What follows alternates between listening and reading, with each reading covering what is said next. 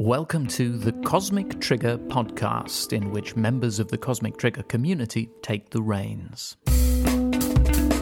Last time around, Irving Rappaport gave us an introduction to the Cosmic Trigger for complete beginners. If you're just leaping aboard this psychedelic train, that's a great place to start. This time, author and educator Alistair Fruish engages in a wide-ranging discussion with author, journalist and podcaster Eric Davis about Robert Anton Wilson's philosophy and its influences on our contemporary world. Just a quick reminder that the Cosmic Trigger play is returning for a London run at the Cockpit Theatre this May for 23 nights only. Head over to cosmictriggerplay.com to secure your tickets, and be quick, they're selling out fast. But without any further ado, let's leap straight into Al and Eric's conversation. Hello. Hello. I'm sorry to keep you. It's okay. Yeah, we had a few gremlins here. Eris was in the house. It happens. Yeah. Thank you for agreeing to do this. This is a first for me. I've never done anything like this before. So. A podcast interview? Yeah.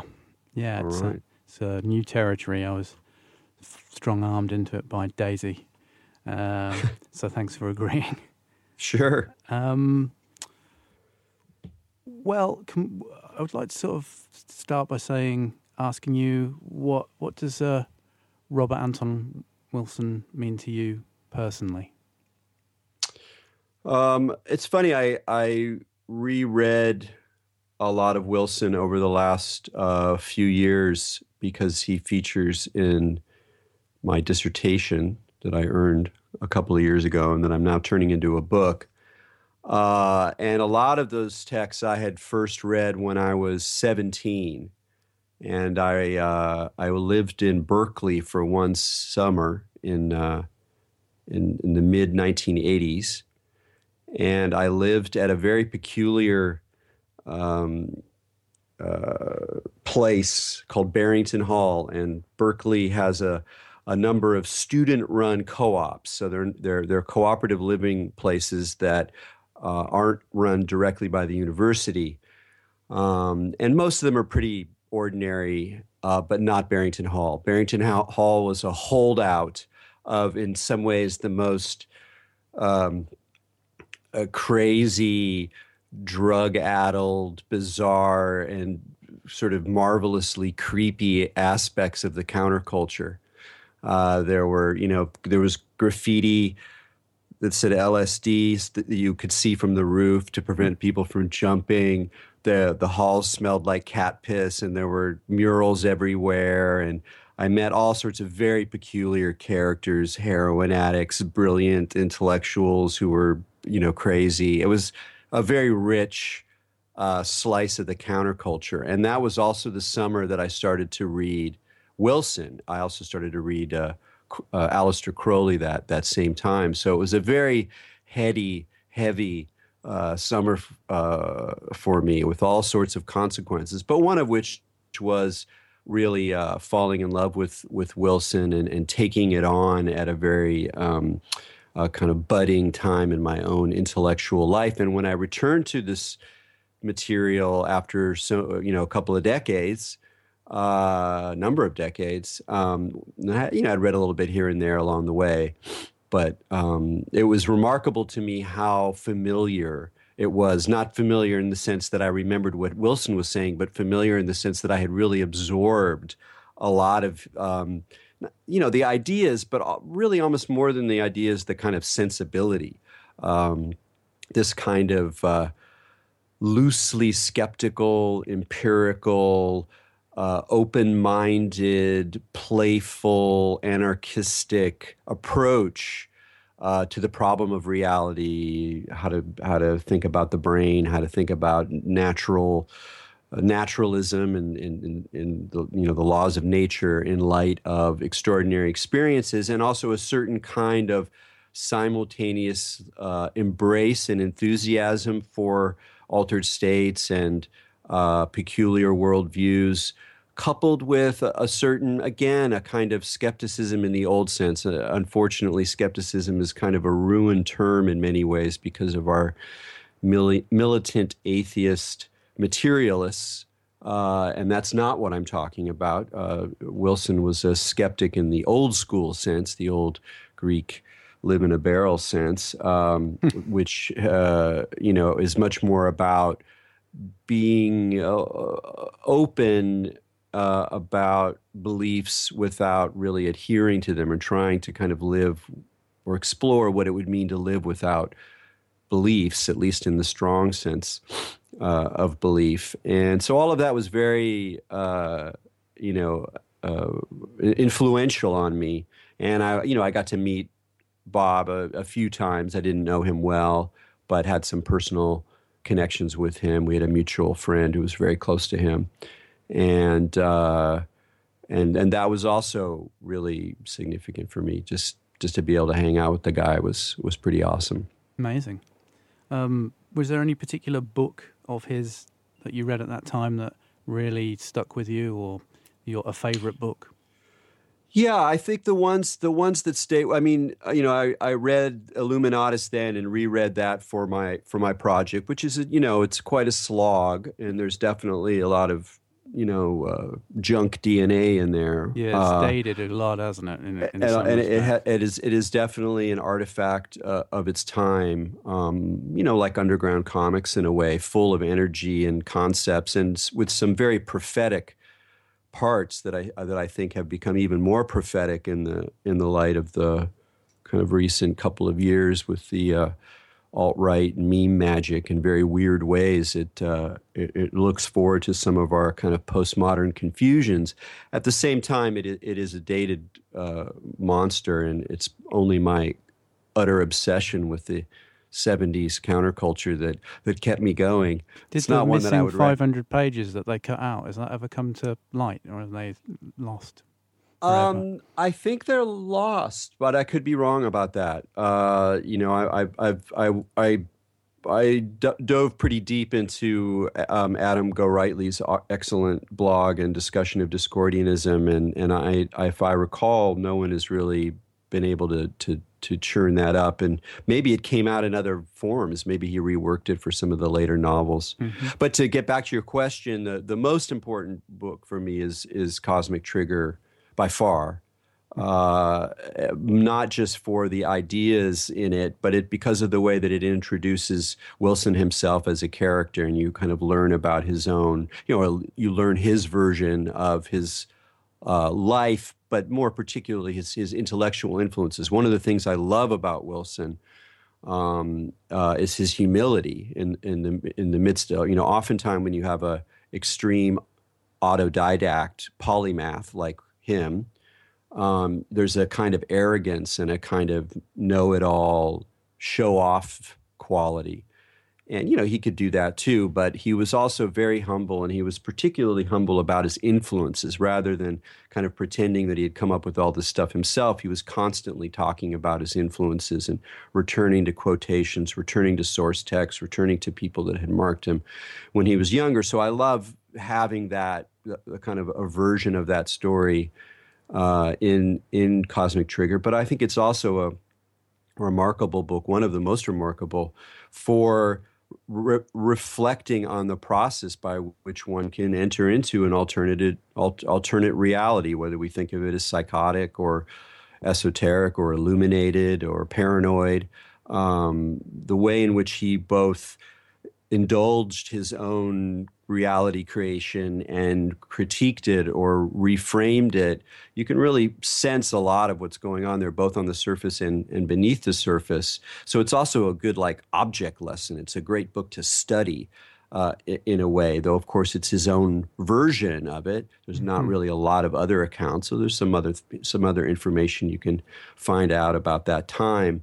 It really both is about and a reflection of this really, central aspect of his work, this whole question of the construction of, bizarre otherworldly realities, and how we both take them seriously and not take them seriously at the same time. So I've read that book many times. And then on the more kind of theoretical side, I still really like now I'm spacing the name. It's the Prometheus Rising. Uh-huh. and just his version of the Leary system, and the whole relationship he had with Leary was also really, really fascinating. So, I mean, I've read a bunch, but those are probably the ones that rise to the surface for me. Yeah, the influence of Leary is quite. I mean, his influence in general, he is a sort of synthesizer of other people's ideas, but makes him a very modern kind of character, doesn't it? Leary, yeah, for sure. I mean, I think one of the things is there's been so much written about Leary, such a complicated character, kind of attractive in some ways, kind of repulsive in some ways, influential, obviously, in terms of the history, in terms of his spiel, but he doesn't get the credit he gets for being an intellectual. I mean, you may not agree with his ideas, but he was a real, capital I intellectual. And more than that, he was a writer. I mean, he wrote like 30-odd books. Well, Leary, they called him, didn't they? What's that? Theory Leary is what his name when he was at Harvard. And yeah, and Wilson saw him as that. Wilson was interested in him as a person, as a phenomenon, but he was mostly interested in him as a thinker and as an intellectual. And in a lot of ways, Wilson kind of helped bring out some of his more arcane ideas in readable form. And a lot of Leary's ideas, though problematic and dated in their own way, are also still kind of have proved prophetic. And so I think that was also important role that Ra played, was to kind of reframe and keep Leary's ideas alive in the 70s, 80s underground, 90s underground. I mean, Ra is very optimistic about the time frames in Cosmic Trigger of when everything is going to happen, but the sort of smile agenda of Leary seems to be back.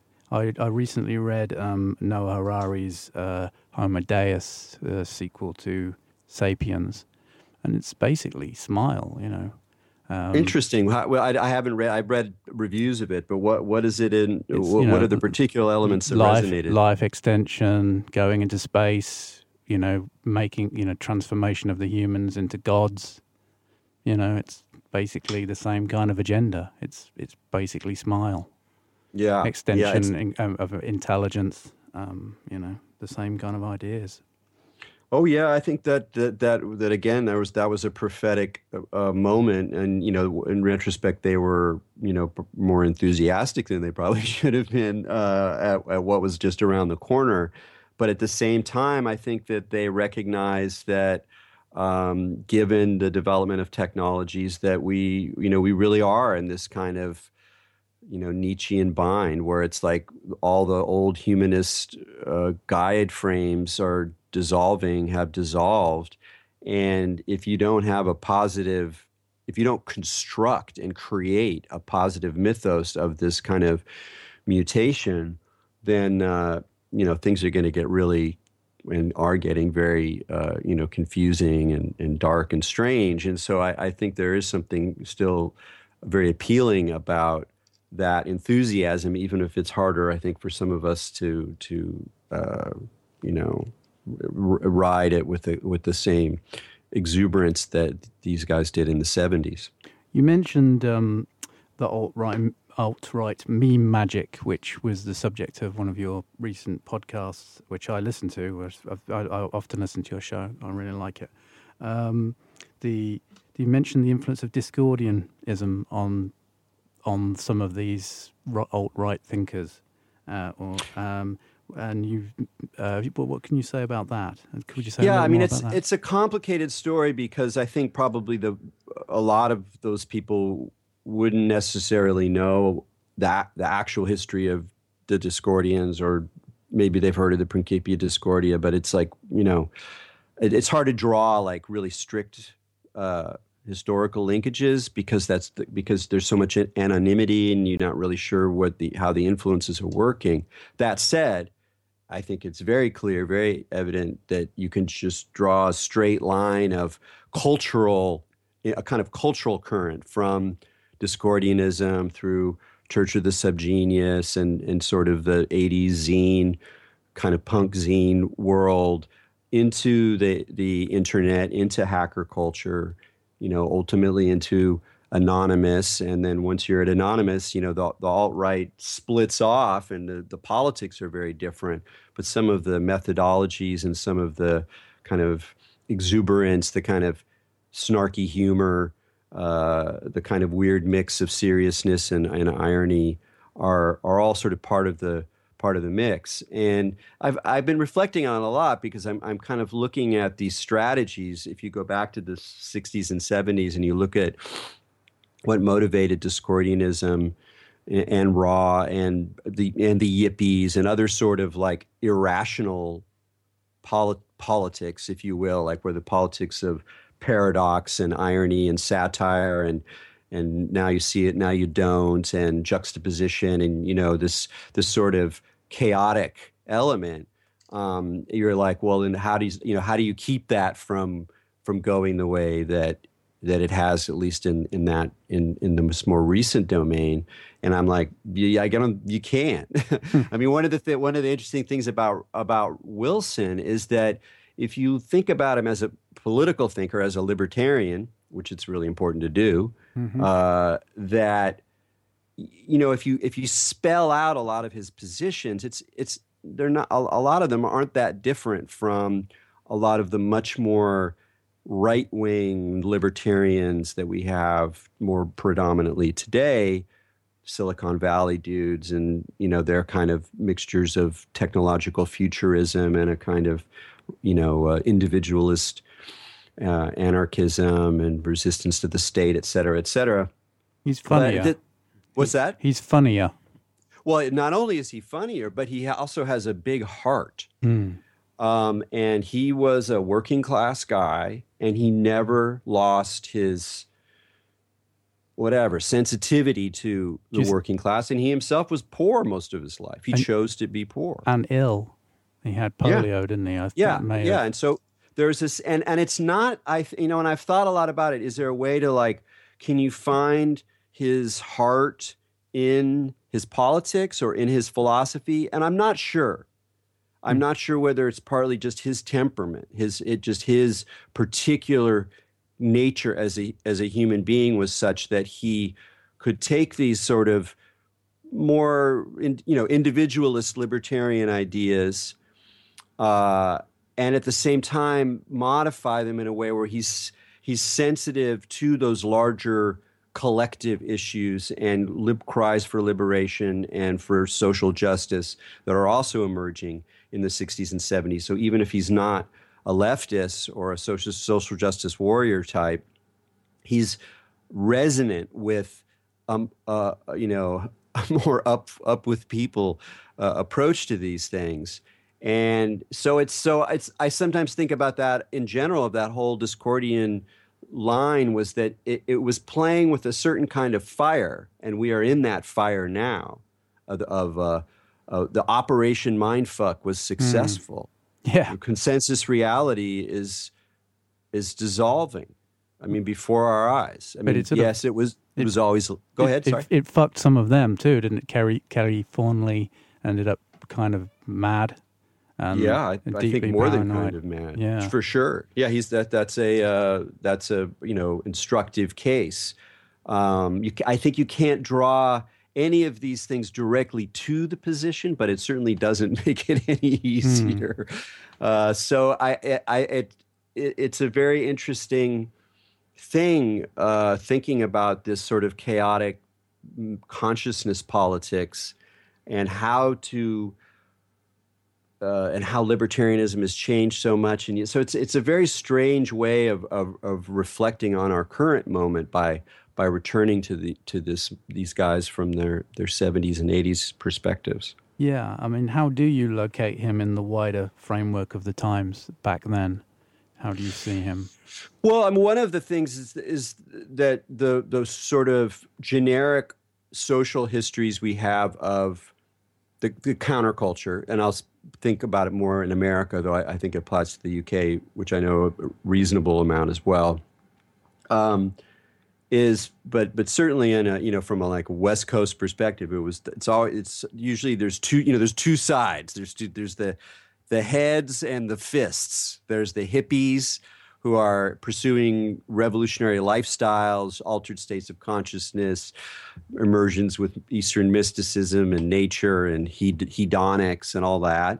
And you have the political side. You have the New Left. You have the social movements that splinter into various identity politics in the 70s, and these are very collectivist. They tend to be leftist, et cetera, et cetera. Mm-hmm. But what you have with Raw, and to a certain extent with Leary and Discordianism, and a little bit with the Yippies, although they tended to be more left radicals, is you have this third line, which is a kind of anarcho freak line that isn't kind of hippie. Similar to the sort of thugs kind of Ed Sanders, exactly. The levitate the Pentagon kind of thing. No, I think the levitate the Pentagon, and I mean, in some ways, to me, if I was going to talk about the sort of political history of the Discordian oomph, is that even though it's rooted in earlier movements, and particularly with insider warfare within libertarian and right-wing circles, that's sort of the stuff out of which particularly Thornley came. But I think if you were really going to put a marker on it is that 1967 March on the Pentagon and the use of satire, chaos, and occult language as a political tool to both amuse and suggest and demonstrate a kind of ulterior, sort of otherness that has been let loose in social reality and that what became part of politics. So I think that freak line we sort of forget about in a way, or we don't really acknowledge it as being a kind of third rail or a third current within the counterculture. And in that I would even include things like Frank Zappa, who was really one of the first to use the term freak in the countercultural context with the first record, and he has a whole definition of what it means to be a freak.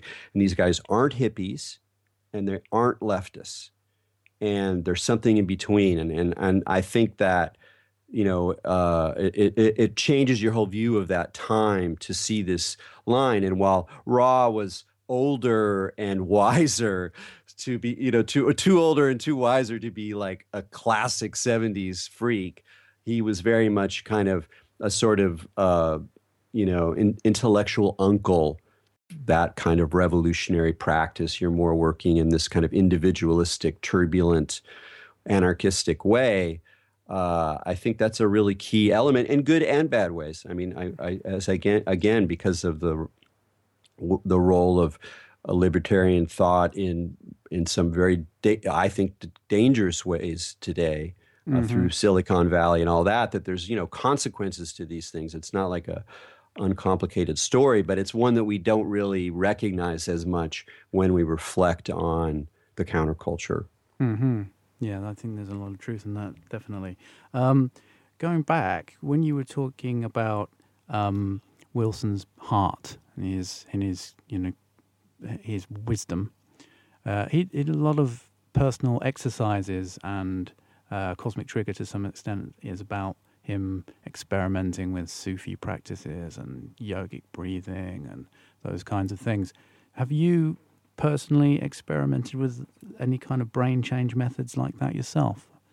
As obviously you were immersed in it at 17, reading that stuff. Yeah, sure, yes, yeah. Some things more than others. I mean, I'm a 25-year meditator, and I've done some. I haven't done a lot. I mean, in some ways, that when you think about all the things that he tried, the brain change styles, the ones that intrigue me the most in a way are the new age ones, the kind of like positive thinking ones, the affirmations, and I've done a little. That stuff doesn't really do it for me so much, but I appreciate that it can make a difference in people's lives. And I think that's a funny side of Wilson. I mean, if we've been talking about him in relationship to the these sort of political currents. There's also the interesting relationship between him and the New Age. The New Age emerges really in the 70s, late 70s, early 80s. And it's, central ideology is this, you create your own reality. And there's a very interesting way to see Wilson's whole sort of spiritual trajectory as both a resonance with and a critical reaction to New Age kinds of thinking. But I'm getting away from your question. So yes, I've experimented with brain change methods. I probably tend to be more reflexive about the motivations that I have for any particular experiment. In fact, the more times it's just an open-ended experiment, tends to be my flavor. I'm a little wary of the kind of self-programming approach that a lot of people have in the New Age and whatever, where you define a goal or define a set of things that your ego wants to achieve, and you do certain methods in order to achieve those goals. I'm much more of a Wu-Wei. I'm more in the Taoist current of the Discordian chaotic line than the kind of self-actualizing side, which I distrust in a lot of ways. So my own kind of brain change practices tend to be more about unraveling, encountering mystery, discovering intimacy with what is already the case, rather than kind of self-actualizing or, building some, working to some kind of goal or, becoming more efficient or neuroprogram. All that kind of stuff tends to not interest me as much personally. Mm-hmm. You mentioned that you plan to in your email to me that you plan to focus a bit more on Wilson in the future. Have you got any thoughts on where your inquiries may lead you? No, I mean, other than working on this monster of a book right now, I'm working on him in the sense that I'm rewriting my dissertation, and I'm shaping it. What's the book going to be called? High Weirdness. Oh, great title. And it'll be a scholarly book, but it's sort of like Technosis. It's like it's dense but playful, and there's lots of wacky ideas in it. But I'm also part of the goal is it's kind of a mutant beast, because part of it is to like take things seriously in a scholarly way, and at the same time just dive into the rabbit holes of weirdness. And so in talking about Wilson, when I rewrite the chapter, which is I'll just be doing shortly, I'm going to have to bring some of these current questions that we had earlier, particularly about the kind of increase, the successful Operation Mindfuck of our current social reality, and bring some of those questions to bear. And because even when I was writing those chapters just a few years ago, like 3 years ago, I wasn't really thinking about that stuff so much. It didn't seem super relevant to what was going on. And since looking at this kind of chaotic meme magic more closely, it's that becomes important as well. And I just hope to see more attention paid to Ra. I mean, there's nothing in the academic world outside of a few good articles, journal articles. Not that academia is the be all and end all, but there's a way in which he's not remembered as this kind of countercultural intellectual. Partly because we don't really think about those two things together, and that's part of what I'm saying is that all of those things we associate with the counterculture, radical lifestyles, expanded consciousness, brain change exploration, radical hedonism, mysticism, all of these sort of quote unquote irrational things are also can be part of a deeply considered intellectual critical view of the world, of reality, of politics, of the self, of being with other people. And that's for me the juicy part. I'm tired of the overemphasis on rationalism in a lot of contemporary culture, including the militant atheists and the less wrong people and all that stuff, and this kind of extraordinary fetishization of whatever sociobiological models and certain kinds of cognitive science and certain ways of just trying to use our rational models as a way to determine our subjectivity. And at the same time, I'm also super tired of like woo-woo, psychedelic, goofball, mysterioso and new age navel gazing and all that stuff. For me, it's the action is the bridges, the in-between zones. And so that's why someone like Ra, for me, is just one of the most interesting, most influential characters at that time, because he not only, I've been talking about him in terms of the counterculture of the 60s and 70s, but his books, fed into all the stuff that happened in the 80s, all that amazing, rich, not very well remembered undergrounds, multiple undergrounds, subcultural, this plethora of subcultures that gurgled through, Reagan America and Thatcher, UK. And his influence there, the connection to chaos magic and the way that chaos magic comes into our contemporary moment. I mean, he's really quite a significant and very lovable figure. It's hard to. I mean, he made some mistakes. There's things I quibble with. There's some things I strongly even disagree with. But he's much more amenable than Leary in a lot of ways. Even though I take Leary seriously as an intellectual too. Well, he popularizes Leary and makes him much more accessible, doesn't he? Have you read John Higgs's book about the KLF burning £1 million? No, it's on my shelf. I should. Well, Raw comes into that, and Daisy's efforts to put on Cosmic Trigger. She put it on a couple of years ago in Liverpool, and there was a festival to do with Wilson. So quite a lot of people, hundreds of people came. So he has been kind of not less forgotten here now. I've been tracking Daisy's stuff just the whole thing, and it's been very very heartening. I mean, from my perspective here, maybe West Coast or not mostly being online for to look at a lot of this stuff. There's a little bit of kind of there's sort of a certain subcultural strand of people who can play with those sort of references and Fnord and all that kind of stuff, and it's this kind of cute little pocket of awareness that keeps it alive, but it seems like I would like it to be more broadly recognized. So of course I have to read Higgs's book. Well, the 8 circuits, which Wilson kind of went back to several times and changed, and how relevant do you think it is, or do you think it's just sort of it was an interesting exercise, but no longer really, it's been superseded, or has it been? What do you think about the 8 circuits?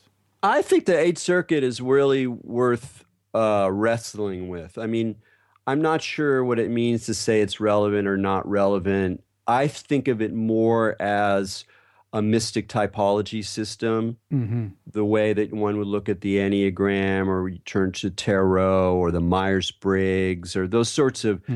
Even though it's not specifically a personality typology framework, to me, it functions a little bit like that in the sense that it allows you to reorganize these different factors of your own psyche and your own experience, and to sort of become more aware and more, you can move within these frameworks more. I do think that, the kind of hierarchy of potential that it represents, with it's definitely got Maslow's hierarchy of needs going on there as well.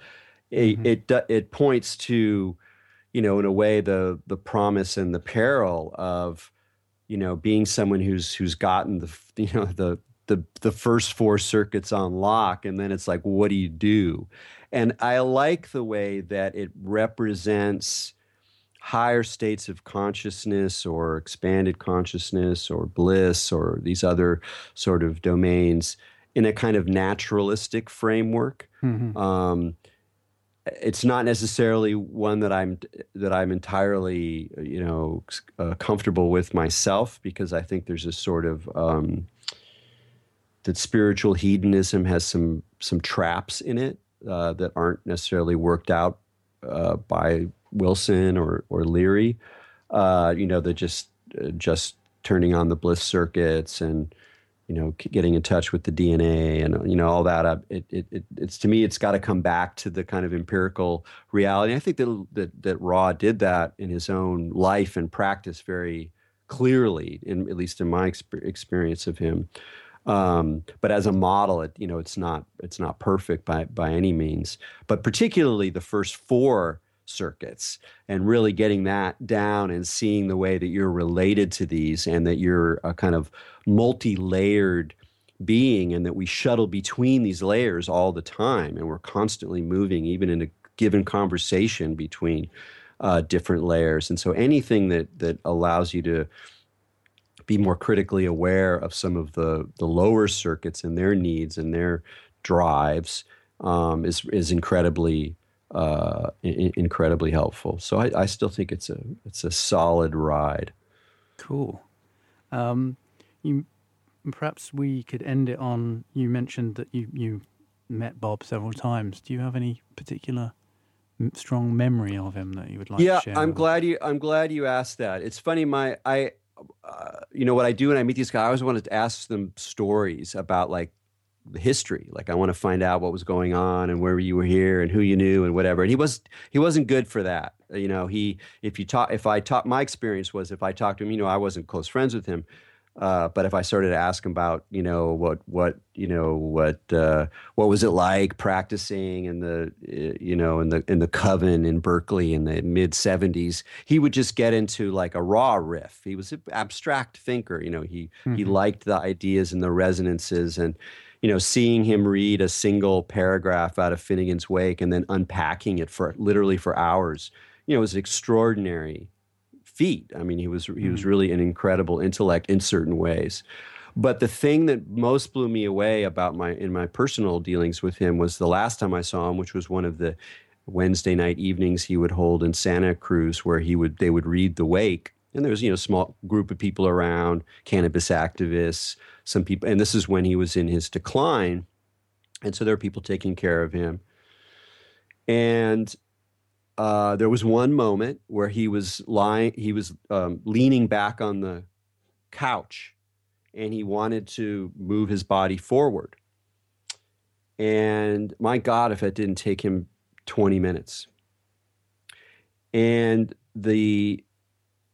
his refusal to ask for help, and his kind of humor and persistence in continuing to sort of live in light in the face of these limitations, these physical limitations, and the decline that had set in. Something that he had to deal with his whole life to some extent. But there was what I can only describe as a nobility of spirit that was manifested in that I found incredibly moving. I'm often extra aware when I get to meet people, particularly famous people, or people who have influenced a lot of others by representing themselves in the public. When they face death or decline, it's a time to really pay attention, because I think that's where the rubber meets the road. This is also true knowing Terence McKenna towards the end, is that the rubber met the road well. I mean, whatever, you always freak out and are terrified or whatever. Just, it's a very difficult process. But when you see people's strength, and when you see how the life of living on the edge, a life of weirdness, a life that requires you to be self-sustaining and to be self-reliant on a certain psychological way, when you see that manifested in how people practice with this practice that we all have to go through, was very inspiring, and helped confirm for me that my fondness for Bob's perspective, again with any number of philosophical quibbles, but my fondness for it was not just a sign of my own adolescent infatuation with his work, but I think a genuine recognition that he was, in some ways a great man. Well, that's fantastic. I really appreciate you sparing the time and being so eloquent and generous.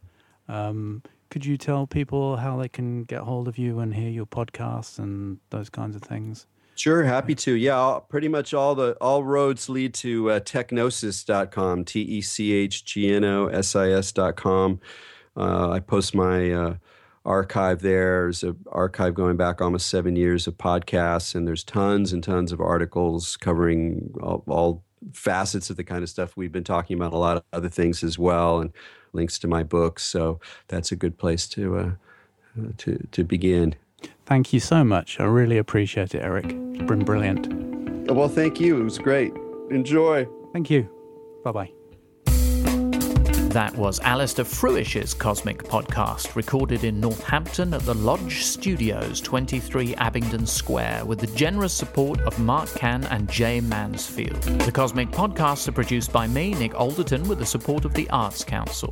The music was occupied by Dr. Marshmallow Cubicle and available on Iron Man Records. You can find Alistair Fruish at fruishon.co.uk and on Twitter at Alistair Fruish. His forthcoming monosyllabic science fiction novel The Sentence is out soon. Eric Davis's website is techgnosis.com, and he's on Twitter at Eric_Davis. Check out Eric's own podcast, Expanding Mind, available on his website, and keep an eye out for his upcoming book, High Weirdness. You can find me on Twitter at Nalderton and Cosmic Trigger at 2CosmicTrigger3. And if you want to send us feedback, head over to nja.im/tellme and leave us a voice message. Remember, tickets for the Cosmic Trigger Play are available right now. Head over to CosmicTriggerPlay.com.